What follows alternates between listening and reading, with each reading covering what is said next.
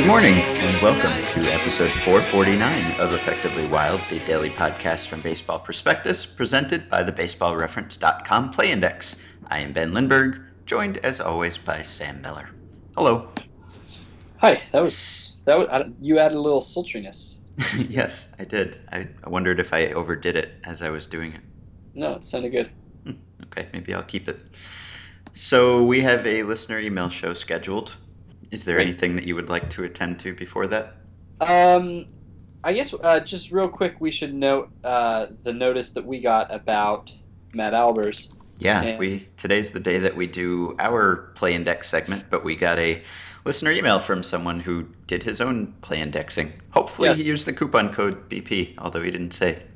he didn't, but presumably he did. And this is Pete from Michigan, who notes that while Matt Albers is not only does Matt Albers have the most games finished without a save and the longest streak to begin a career of games finished without a save, but he is actually very, very close to having the longest streak of games finished without a save at any point in a career. Hmm. He's at 83. The record is 87 by Terry Mulholland, and Russ Springer is 85, and nobody else is longer. So he and of course as well Webb are very close to a record. And I get the feeling that probably there are a lot of people who wonder why we're so into this. I was just and going to say that I wonder how many listeners we have lost by starting every show with updates on Ryan Webb and Matt Albers' games I, finished without a save streak. Some people yeah, must be under the impression that this is a podcast about Matt Albers and Ryan Webb. well, I don't think I would care all that much. I mean, there we talk about a lot of things that we never care to revisit, and that in fact we forget days later. I think that what really made this a And permanent issue for me. saves are such a silly stat, too. They are. It's true. I think what made this a permanent issue for me was a couple days after it came up, seeing Matt Albers pitch in the eighth inning of a game and do a save celebration Yeah. after striking out the side, and just realizing that this is something that he wants. He wants to save a game. He wants to celebrate a save, Hmm. and it's just so I don't know. It's sort of arbitrary that this poor guy has never gotten to save a game. He's always the game finisher, but never the closer. Hmm. And so I don't know. I find there to be something about the labels that we put on these roles that makes it like a slightly tragic storyline. Yeah. And sadly, it got more tragic earlier today. Evan Drellick, the Astros beat writer for the Houston Chronicle, reported on Twitter that Albers, who has been out for a bit with a shoulder problem, had a setback. He has had a cortisone shot. He is not throwing for the next 10 days. And Jeff Lunau says that he's looking for outside bullpen help. So this That's is, actually quite good for his chances, though. I mean, as we've well, talked about, all we're doing is holding our breath and hoping to make it out of Houston. Because yeah. he's gonna get a save if he's with Houston too long. So every day that he's not pitching for Houston is good for his pursuit of this record. And if they get outside bullpen help, that's very good for his pursuit of this record. Clearly, his shoulder doesn't have the closer mentality. He doesn't Maybe have not. he doesn't have closer shoulder. All right. I was going to start this show by saying that we had gone a day without news of someone else getting a Tommy John surgery, getting some ligament damage, but we didn't. The last thing that I saw before we started recording was that the Astros reliever Jose Cisnero needs Tommy John surgery, so he's going to be the next guy. We should have a list like the opening of The Simpsons where they have the factory with the plant with the days since last accident sign. We should have a Someone should have a sign with days since last ligament injury. See Uh-huh. how high we can go. Uh-huh. All right, so listener emails. We got good ones this week. Let's start with well, on the subject of Tommy John surgery, we have a couple on that subject. This one comes from Aaron. He says, "Here's something this recent slew of Tommy John surgeries has left me wondering. If Tommy John surgery had never been invented, how would pitcher usage, development, and management be different? I have to think that the costs and benefits of a torn UCL are priced into the system right now, and that if the costs of a torn UCL were significantly greater with no repair possible, teams would do something they're not currently doing in order to avoid that outcome. Agree, disagree, thoughts?" So I'm sort of thinking no. Disagree. Yeah, disagree. It seems to me like teams are already doing all that they can to avoid this. Even though the success rate is pretty good, as we discussed yesterday, there's still an enormous incentive to avoid it if you can and not lose a year of a player's production and in some cases a year of service time and I mean we've seen teams certainly be careful with pitcher usage and limit their pitch counts and limit them in the minors and limit how their innings counts from year to year. So it seems like teams are already doing just about everything that they can do. I don't know that they would do anything else if every Tommy John surgery were a career ender guaranteed. I don't know. Maybe they'd continue the trends that we've already seen to an even greater extreme. But Hey, I was wondering this today. I didn't have time to research it, but I was planning to. But what happened in the old days when you sprained your UCL? yeah, Uh, was it? Did you just keep pitching for 10 years poorly and just get worse and worse? I think so. I'd like to go back and look at that and dig through some newspaper archives and see how it was reported. I mean, I don't know when people started talking about UCLs, but elbow pain. Someone asked me today, like, what happened in the past? Is it that these injuries are happening more often, which seems to be the case, but also when it did happen in the past, what happened to those pitchers? And I think in a lot of cases the guys pitch through pain, and I mean we've seen even some cases where a guy will have ligament damage that leads to Tommy John surgery, but he will make some starts with that ligament. It's not impossible to pitch through that pain, so I think guys did that and presumably were a lot less effective. And there are stories of guys who started out as flamethrowers and then had some injury and then came back and just kind of limped along for the rest of their career and were fringy junk baller types. So plenty of stories like that. So I assume that that's what happened. Yeah, I do too. hmm Okay, this question comes from BP's Nick Wheatley-Schaller, who you all remember from the team preview episodes this year. And this is related to something we briefly touched on with Doug Thorburn yesterday. Nick asks, with so many hard-throwing pitchers needing arm surgery, Major League Baseball may want to make rule changes to protect pitchers. An effective way to do this would be to place limits on how fast pitchers can throw. What if baseball put a 92 mile per hour maximum on any pitches thrown? They could make things interesting by only enforcing the maximum if the pitch was taken by the batter. So if a pitcher threw a 93 mile per hour fastball and the batter didn't swing, the pitch would automatically be a ball, but if the batter swung, then the resulting ball in play or whiff would stand. Would pitchers who could normally throw harder develop better command? Would batters be able to discern 91 from 93? How close to the maximum would pitchers be able to throw without risking an automatic ball? Would breaking balls become more common? Could that lead to more arm injuries and make this whole rule change backfire? And how dramatic would it be to watch a batter take a 3-2 pitch with the bases loaded and see the scoreboard read 91.9 miles per hour? Boy, that's all that I would have to say about this. Yeah, That covers it. I guess that Those are that's good questions that I would have liked to have raised.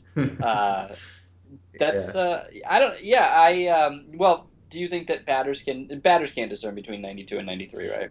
No I way. doubt I it. mean, No, especially while it's right in the time that they have to I mean, make the they decision. like probably if they saw a pitcher who was throwing 94, like they would know, after the pitch, but like not while it's coming. I don't think they could see it while it was coming. Yeah. Um, So and I wonder what the maximum, how hard would people throw if 92 was an automatic ball? What sort of buffer would you leave? What would the average fastball velocity be? Let's say every pitcher in baseball would be capable of throwing 92. Let's just say that that's the case. And there's this rule that if there's a 92 mile per hour pitch, then there's an automatic ball. What do you think the average fastball velocity would be? oh, I well, I think that it would be pretty close to 92. I think that you would see a lot of pitches go over 92. hmm That's a And that's a big penalty, though. I mean, that's serious.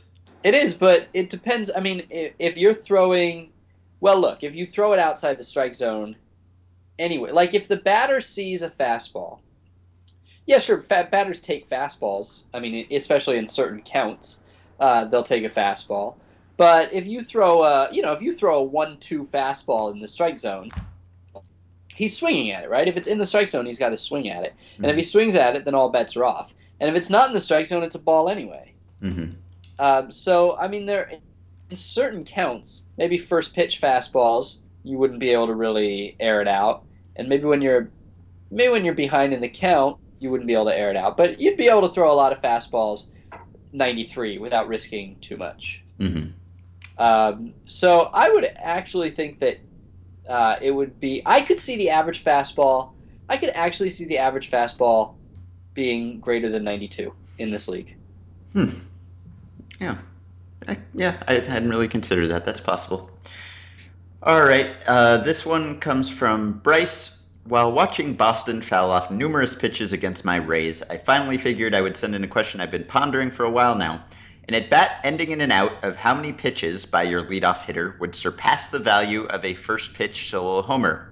I think ending the at bat with a hit of any sort would deflate the number pretty significantly, so I am most curious about your take on what I am calling the productive unproductive at bat, where an out is made. My thoughts vary. Maybe we can agree that 1,000 pitches should get through the entire staff and should easily surpass the value of one run. So, working back from there, sometimes I feel it would have to be 200 plus, as the opposing manager may just bring in another starter and you may need to get through both of them or several. Other times, like recently with how taxed the Rays pen has been, I feel it could be as few as 25. So the question is, how many pitches by your leadoff hitter? You're guaranteed an out, but he can see any number of pitches. How many pitches would he have to see in this at bat that ends in an out to surpass the value of a first pitch home run? I want to go back real quick to the previous question before we Okay, answer this one. it's a good question. Uh, when he talked about the whether breaking balls would just become more prevalent, I think Uh-huh. that that's absolutely the case, Yes. that they would be. Hmm. And when he asked whether that would just lead to more injuries, I don't know that that would lead to more injuries, but here's what I do know with I would say a fairly high degree of confidence, not certainty, but fairly high degree of confidence. It would lead to something that would lead to more injuries. I mean, I think that here comes the motorcycle. All right, I think that there's we've talked about this before, uh, but basically these guys are going to push themselves to the very brink Hmm. of their health. And if you outlaw things that cause them injury, or if something becomes taboo and gets somewhat well, mainly basically if you force them to wear helmets, they're just going to engage in riskier behavior, and that's an actual. I can't remember if I've used this specific example, but if actually if you ride your bike with a bike helmet on, cars don't give you as wide of Hmm. of a space, and so it actually is arguably more dangerous in one way of looking at it, because Hmm. cars think, oh, he's wearing a helmet, I don't have to be as careful, he knows what he's doing, I don't have to be as careful. And basically that's the world. Whatever you do to add safety to something, uh, it often leads to more to riskier behavior, Hmm. because you feel safe. And there's a law around this that I've talked about before, and I always forget what it's called. So anyway, I would say that if it's not breaking something, you might see that in this world, you might see guys throw 35 more pitches every game because the signs that they're losing stamina wouldn't be as obvious, right? If you're Hmm. one of the signs that you're losing stamina right now is that your fastball loses velocity as the start goes on. And if you're a guy who can throw 97 but is only allowed to throw 92, well, you could probably do that 200 pitches in a game. And so Hmm. maybe guys start throwing a lot more pitches, Hmm. or maybe they start throwing riskier pitches, or maybe there's not as much need to develop efficient mechanics as you're coming up. Some Hmm. way or another, I figure that players are gonna get injured as much as they can possibly get away with. So Hmm. That effect that you were looking for was the Peltzman effect, right? there you go. Yeah, It's the idea that people compensate for decreased risk by becoming less cautious, taking more risks themselves. Okay, exactly. so back to Bryce's question. How many pitches would your leadoff hitter have to see in an at bat, ending in an out, to outweigh the value of a first pitch solo homer? Um, so basically, like if I'm not if it's a first pitch solo homer in the first inning, Hmm. I think that changes your win expectancy from 50% to I think 62%. Now, Uh-huh. not all homers are that important, and some homers are much more important. But if that were, let's say, the average homer, Hmm. then you would need to get rid of uh, enough of that pitcher's pitches to gain a 12% win expectancy. That's really hard to do. I mean, whose bullpen is that shallow at this point? I mean, you could make the case that that starting pitcher is so much better than the worst reliever in the staff that taking, maybe 2 innings out of him would be worthwhile. But most teams don't use all of their relievers in a game. And even in a series, even if it was the first game of a series that you were going to play, the benefits of tiring out their bullpen are probably um, overstated and Hmm. not that valuable. So I'm thinking it would have to be now. Now, on the other hand, there is the fact that you would also tire that starting pitcher out for that inning, and he might be a less effective in that inning. Hmm. If he's throwing 65 pitches in an inning, you would imagine that he's going to be a lot worse in the 65th pitch when he's facing your number 3 or 4 hitter of the inning. And also because of the strain of longer innings, like let's say the guy's going to throw 110 innings, 110 pitches in the start, and you make him throw 30. Well, now he's got 80 pitches left, right? But if he throws a 45 or 50 pitch first inning, the stress of that inning actually probably it lowers how many pitches his manager will let him go if his manager's sensible. And so maybe you actually maybe now he's only able to throw 95 pitches in the start. So there's like that sort of secondary benefit of tiring him out just by having the in inning strain. Um, I would say that something like 35 seems like the right number to me. Uh-huh. Maybe a little.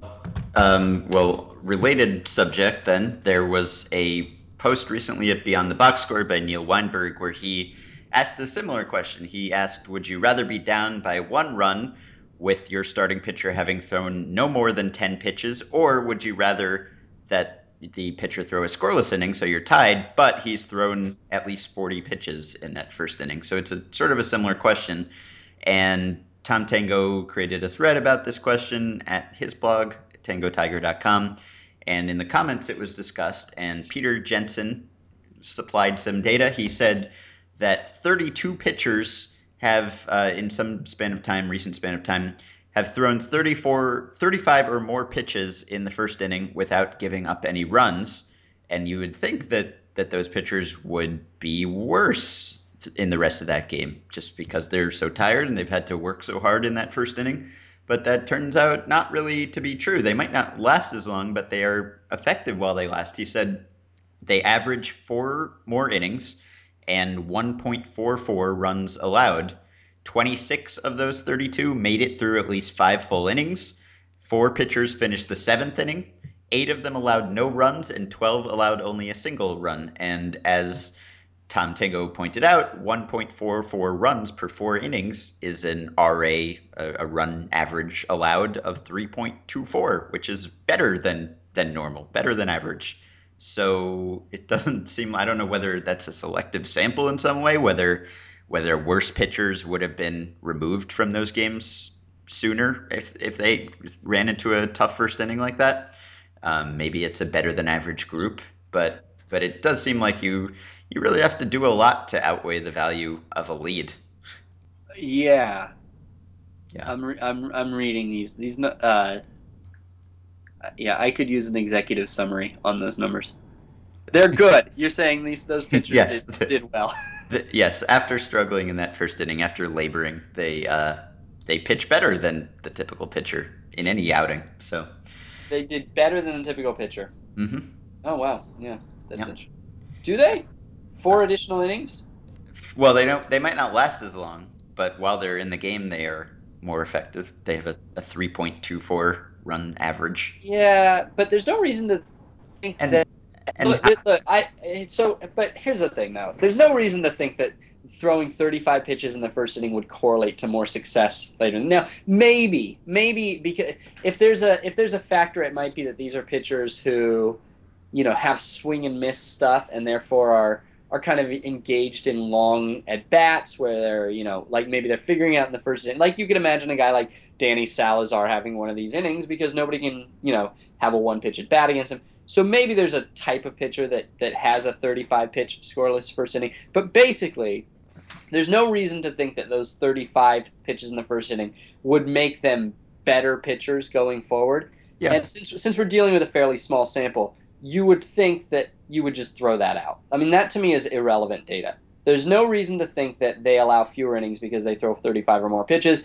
There is no mechanism by which one leads to the other. Therefore, I'm throwing it out. That is not no. I mean, that's not evidence. It's just I it's a fluky result. I don't know. Why, Ben? I think it's I wouldn't bet on them to be better, but the fact that they weren't worse to me makes it a little more likely We're that would not be the case. Yeah, And but we're not it's talking about them being worse. We're talking about how long they're going to be able to go before they have to get relieved, and they right. average 4 additional innings. But okay, so The even if average pitcher they're the average pitcher does not average 5 innings, and they certainly don't average 5 innings when they're pitching so well. I mean, And what does the average pitcher average right now? Like 5 2/3 or something? I mean, okay, it's not so much more. So you're no, but talking about a that's the point. You're couple so how more many? outs Yeah, from how your many? relievers who are good anyway. So Yeah, so if you add basically if you add 17 or 18 pitches to their first inning, you knock 2/3 roughly off of their start. mm, 2/3 inning off of their start. Now that I would argue that given what we know about their runs allowed, you're actually knocking more off because most pitchers who allow 1.44 runs in a game uh, go much more than 5 innings. And mhm, so something is artificially forcing these pitchers out of the game before their effectiveness has mhm. disappeared, and that something is obviously their pitch count. So I think that you could argue that in fact 35 pitch first innings, 35 or more first pitch first innings, knock roughly 2 innings off of the starter's outing. Hmm. And so then the question, which is basically what we were expecting all along, right? You Right. add you add 15 or 20 pitches, or maybe a little bit more, because this is at least 35 pitches. Then you're gonna have an extra 2 innings out of the bullpen. So how much are 2 innings from the bullpen worth? Compare from the back from the bottom of the bullpen more or less, or Hmm. from the fourth or fifth or sixth or whatever the extra reliever you would have to bring in is. How much is that worth, and is it worth a run? And I would say that it's not worth a run because Yes. relievers are really good, Hmm. bullpens are really deep. And even though relievers aren't actually as good as starters, they're more effective because of the roles they're using. So my guess is that it would not add that it would force the pitcher out of the game faster, but not nearly enough to make up for the lost run. Yeah, I would agree. And maybe there could be some circumstance where that's not the case, where your whole bullpen is blown from having to pitch a complete game the day before or something. But otherwise, I would always take the lead. I think All I right. would. Yeah. Okay, so Matt Trueblood sends us a question. He sends us a link and an attached question. The link is to a story at MILB.com. It's about minor league baseball and CBS inking a Game of the Week TV deal. There's going to be a weekly minor league baseball Game of the Week during the season from starting already. I guess there have already been two of these through August on CBS Sports, and it's going to be games ranging from single A to triple A. So Matt asks, is this a neat bone for prospect porn addicts to gnaw on, or is it a first step toward minor league baseball becoming an analog of NCAA football and basketball, or one of the lower European soccer leagues? So is this a precursor to minor league baseball being of interest for something other than the fact that the prospects might one day play in the majors? I don't know what lower European soccer leagues are like. I don't know what Me neither. I don't know if that's I don't know what would be analogous to that. So it's Hmm. hard for me to say whether it would be like that.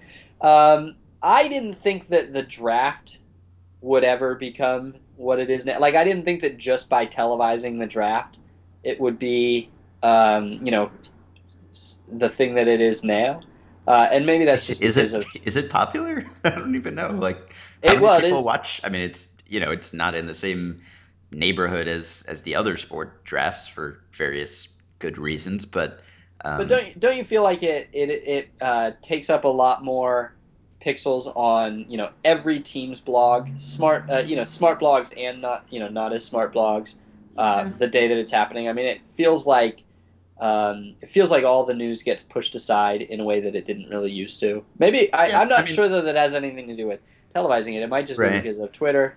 and because of prospect coverage as a whole has really exploded.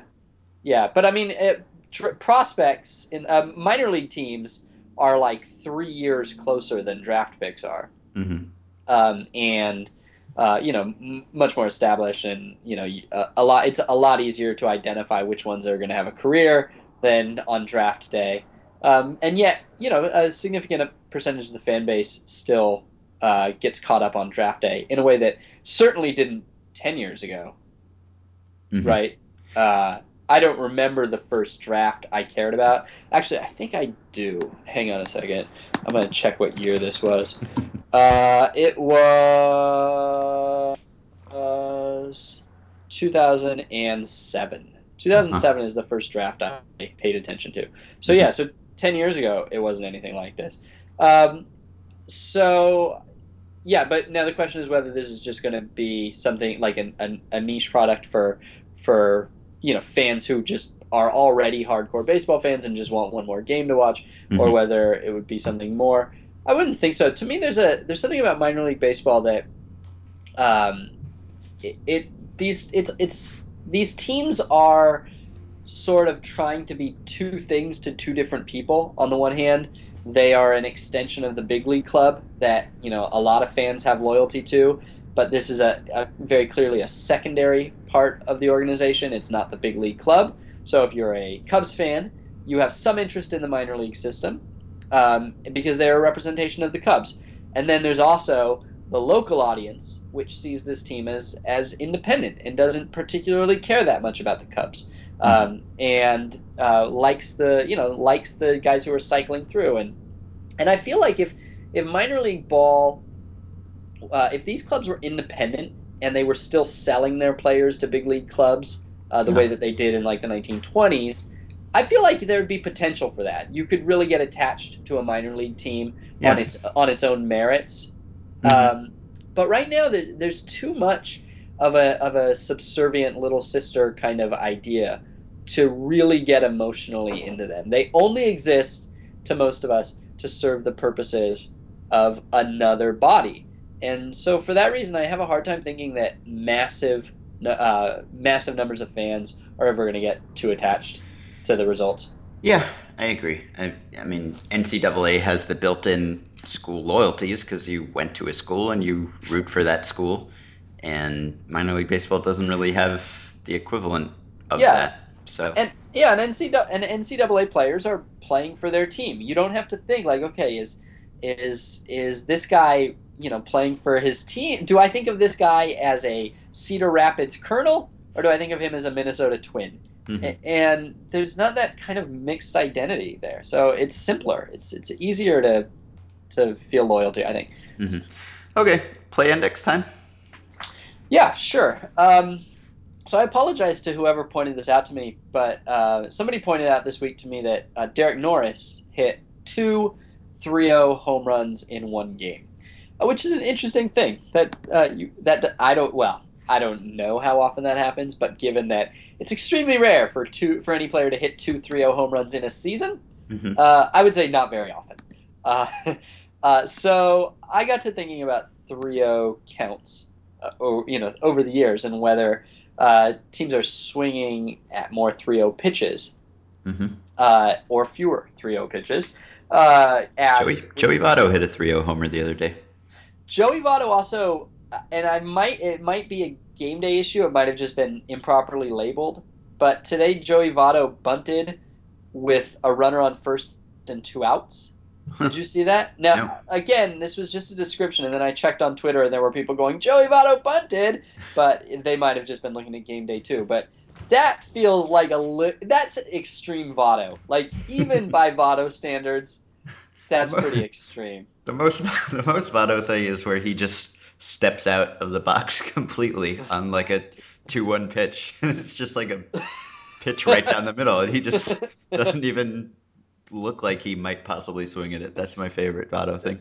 So what I did is I went to Play Index uh, Split Finder. I went to the Team Split Finder, which allows you to set as your team major leagues, all major leagues. So instead of one team, all the major leaguers. And I looked at how many at bats they had that ended on 3-0. And so this is not plate appearances. So walks are excluded. This is at bats. So the guy hit the ball, put it in play. Now, this won't obviously capture all 3-0 swings. If you swing and miss, it doesn't end the at bat. If you foul it off, it doesn't end the at bat. But I have to assume that, it's a good proxy, and B, that it captures most swings. Because if you're swinging at 3-0 and you foul it off, you're an idiot.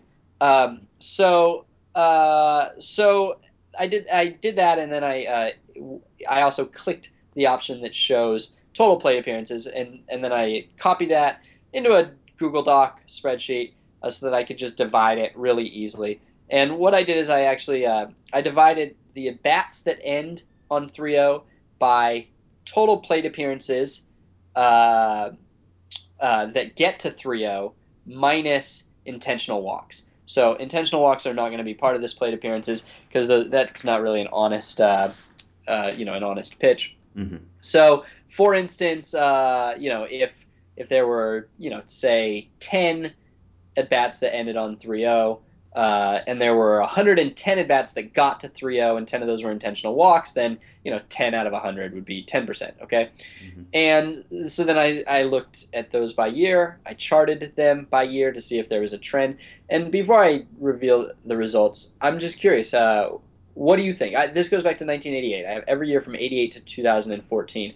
What would you expect that chart to look like? It's a line graph. I would say a downward slope. And why? What would be your rationale for that?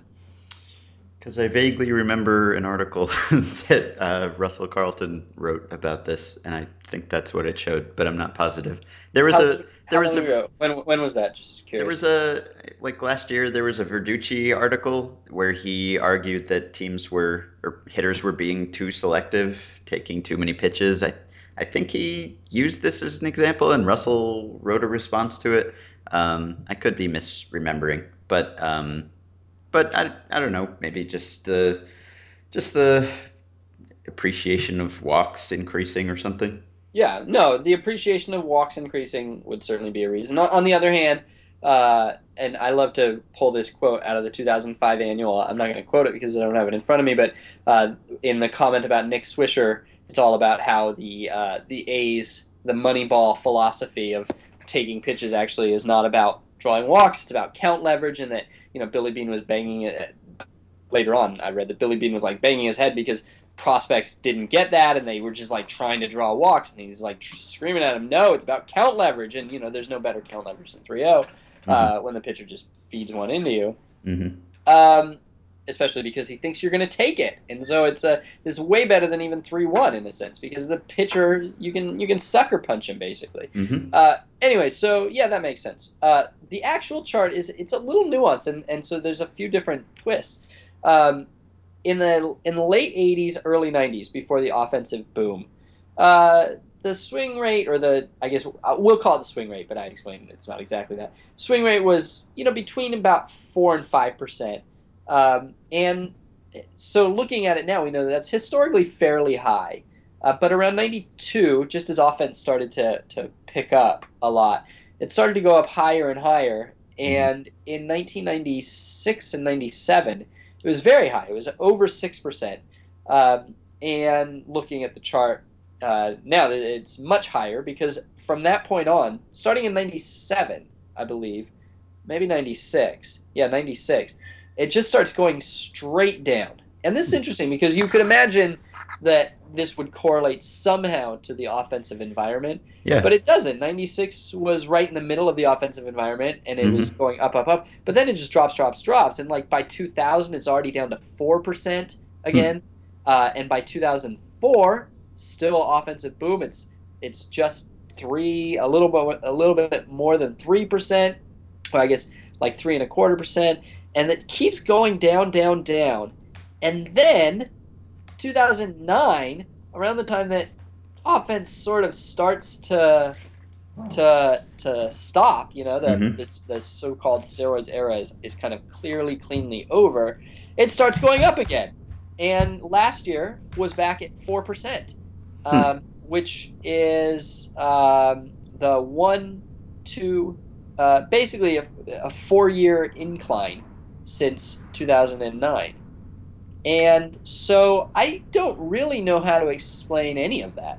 But what's interesting is how kind of clean the lines are. It really does feel like the this was a real shift because it's not like you're just seeing like spike valley spike valley spike valley. You're really seeing sustained periods of incline and decline. So Hmm. I don't know. If you have a theory, you can tell me. If you don't have a theory, I can move on. I have some more fun facts about intentional walks, or not. Um, Sorry, not intentional walks. 3-0 pitches. yeah, I don't. My only thought is that the strike zone has gotten bigger in the last few years, and so if you take the pitch, there's a higher percentage that it will be a strike. Yeah, but the pitch that you swing at it when we talk about the 3-0 strike zone and how wide it is, those aren't the pitches that people are swinging at. Yeah. People should be swinging at the good, the fat pitches. I mean, Hmm. they're still only swinging at 1 in 25 for goodness sake. Hmm. And even if you exclude all walks, by the way, it's still only like 10 or 12% Hmm. of strikes that they're swinging at. Well, if you're listening and you have a theory, let us know.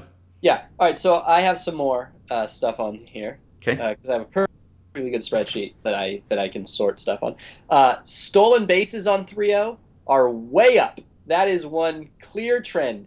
In the late 80s and early 90s, there would be as few as two stolen bases on 3-0 per season.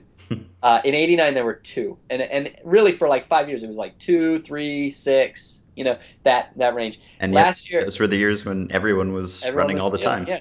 Last year, 25, and in 2012, a high for the period, 30. So from 2 to 30, Huh. huge, huge. And so that's a clear trend. Yeah. You definitely see the era changing.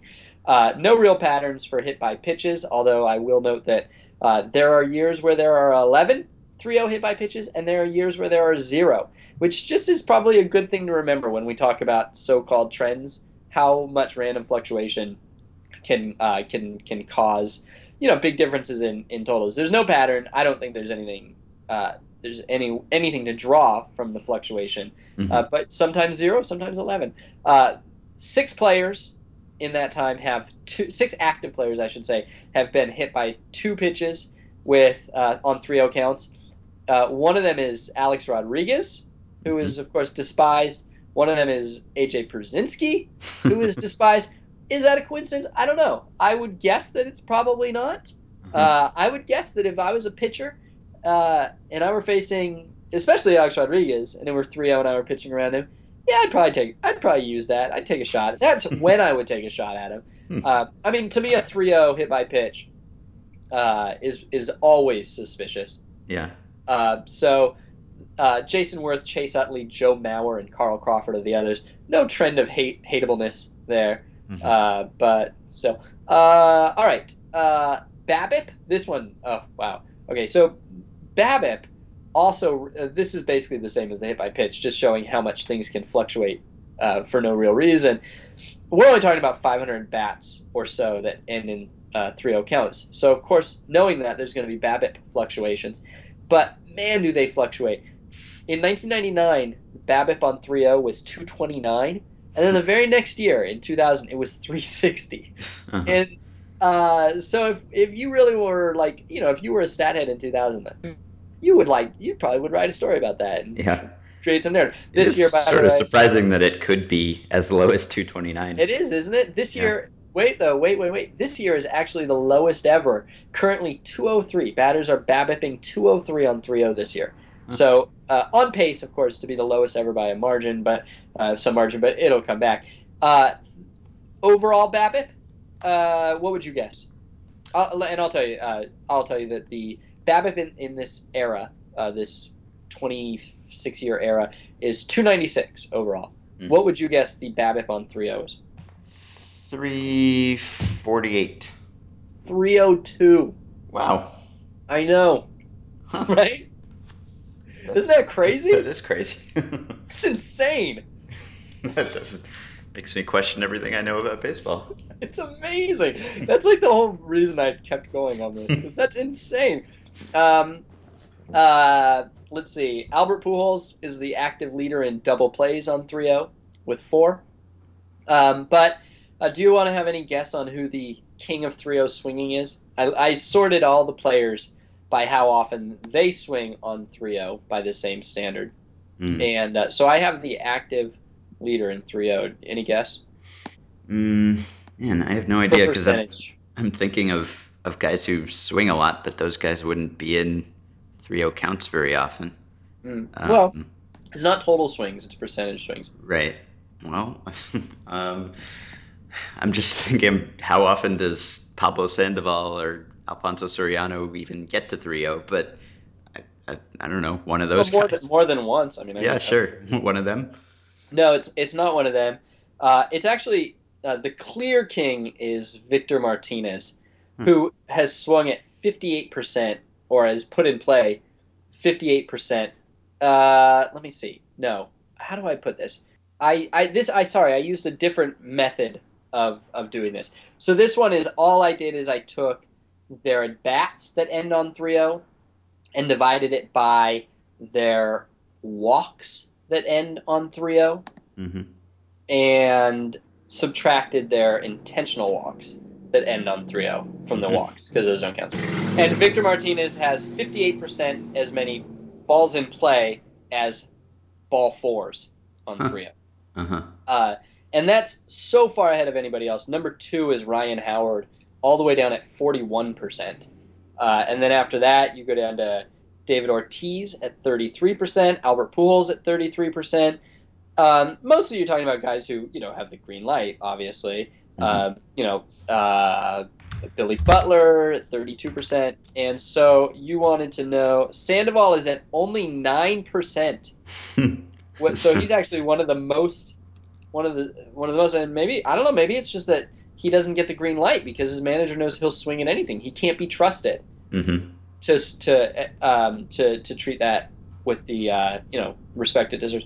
Alfonso Soriano is 13%. There is a challenger to Victor Martinez. Uh-huh. There are two, in fact. Dom Brown is at 62%, so he's higher than Victor Martinez, but in such a small number that I don't really count it. Willen Rosario is at 69%, nine balls in play, 15 walks, two of them intentional. So basically, nine balls in play, 13 ball fours, Hmm. and then with only 15 plate appearances ending in 3-0. So again, way too soon to say, but Manny Machado getting the green light as a rookie, pretty impressive. Seven balls in play, eight walks. So Hmm. almost half as likely. The clear leader, but in a sample issue there. Um, and Jamie Wright, this has to be a mistake. Jamie Wright has one ball in play on Victor 3. Martinez has a 341 BABIP on 3-0. Uh huh. So at least when he swings, he hits the ball hard. And a 1555 OPS. Yes. He's Yes. got a 702 slugging percentage on 3-0. Hmm. Manny I, Machado. Manny Machado, meanwhile, has a 143 slugging percentage on 3-0. He's got one single in all those at bats. All right. So if you want to repeat this analysis for every other ball strike count, which you're probably burning to do after listening to this, please subscribe to the Play Index using the coupon code BP to get the discounted price of $30 on a 1 year subscription. All right. you answered this question via email, so maybe we can just do it quickly. It comes from Paul, who says, I got into an office tussle with a colleague who argues that slugging percentage is more valuable than on base percentage. I hope this was an actual physical altercation. In researching my stance that on base percentage is approximately twice as important as slugging, I uncovered something odd. In 2010, the Tampa Bay Rays scored 802 runs, which ranked third in Major League Baseball. They did this despite ranking 27th in batting average, 10th in on base percentage, and 14th in slugging percentage. How can this be? What was that particular team able to do that overcame their shortcomings and still score so many runs? My gut tells me that this most likely is a statistical anomaly of sorts.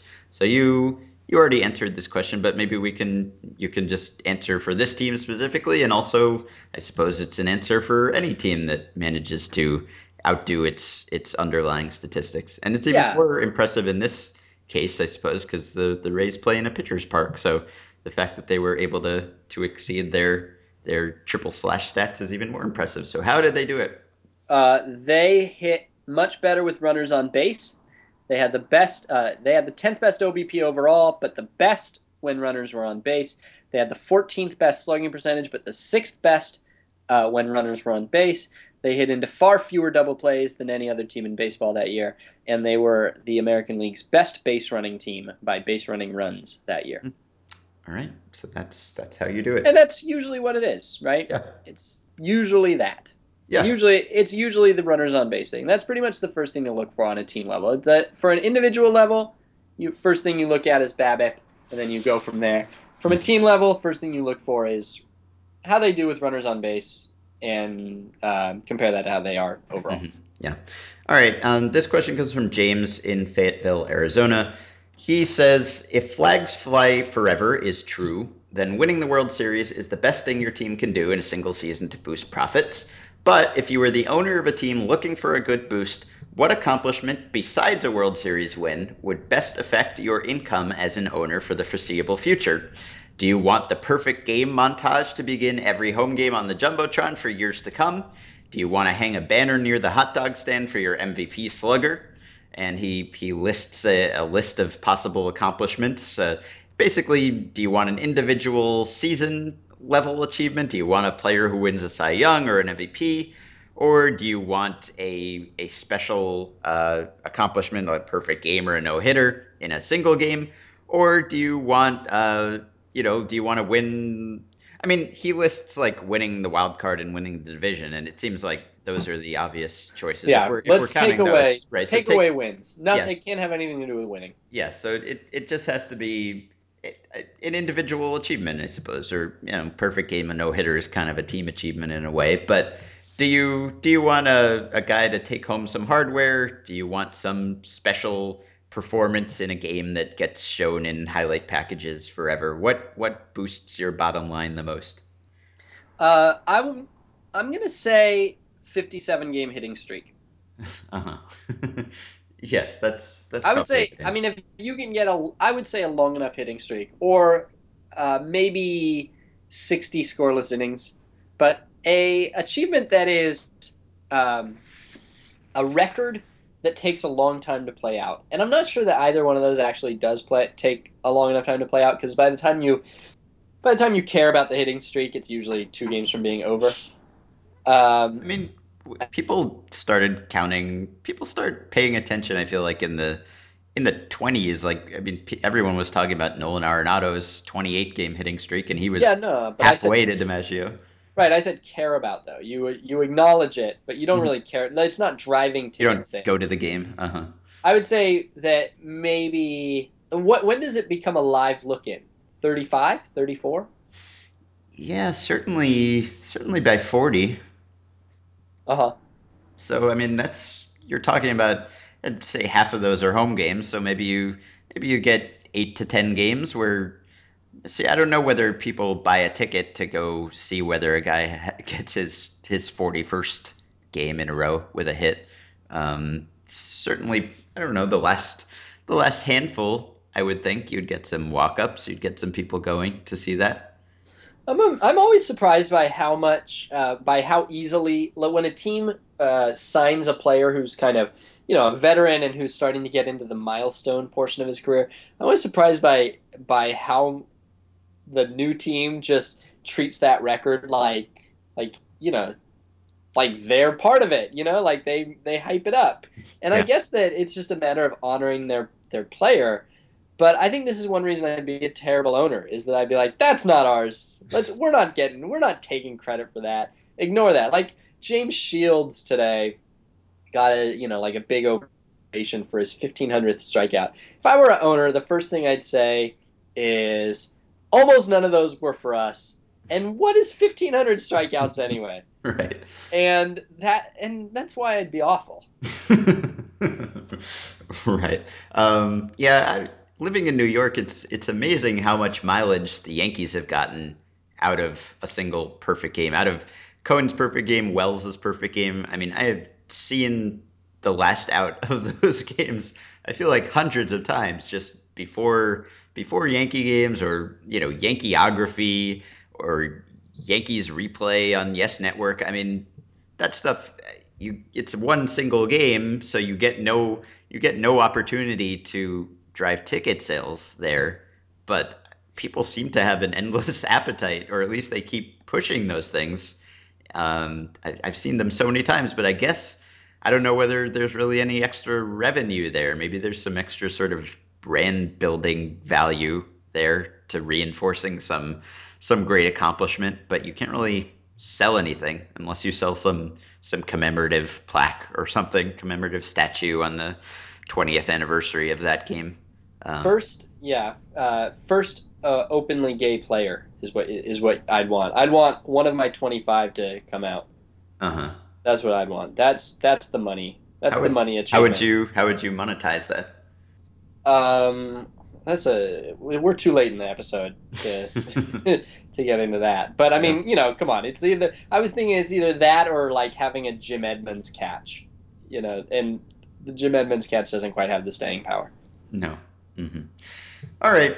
So that's it for this week. There are some more excellent questions I have on my list there. I will star them and maybe we'll get to them next week. So thanks for sending questions. Please rate and review us on iTunes. Go to our iTunes page, search for Effectively Wild. There's a link on the BP podcast post. Rate and review the show. It's very simple and takes 30 seconds to just click on the stars, the number of stars that you think we deserve, and subscribe to the show. Helps us get new listeners. And you can always send in emails for next week at podcast@baseballprospectus.com. And we will be back tomorrow with a new show.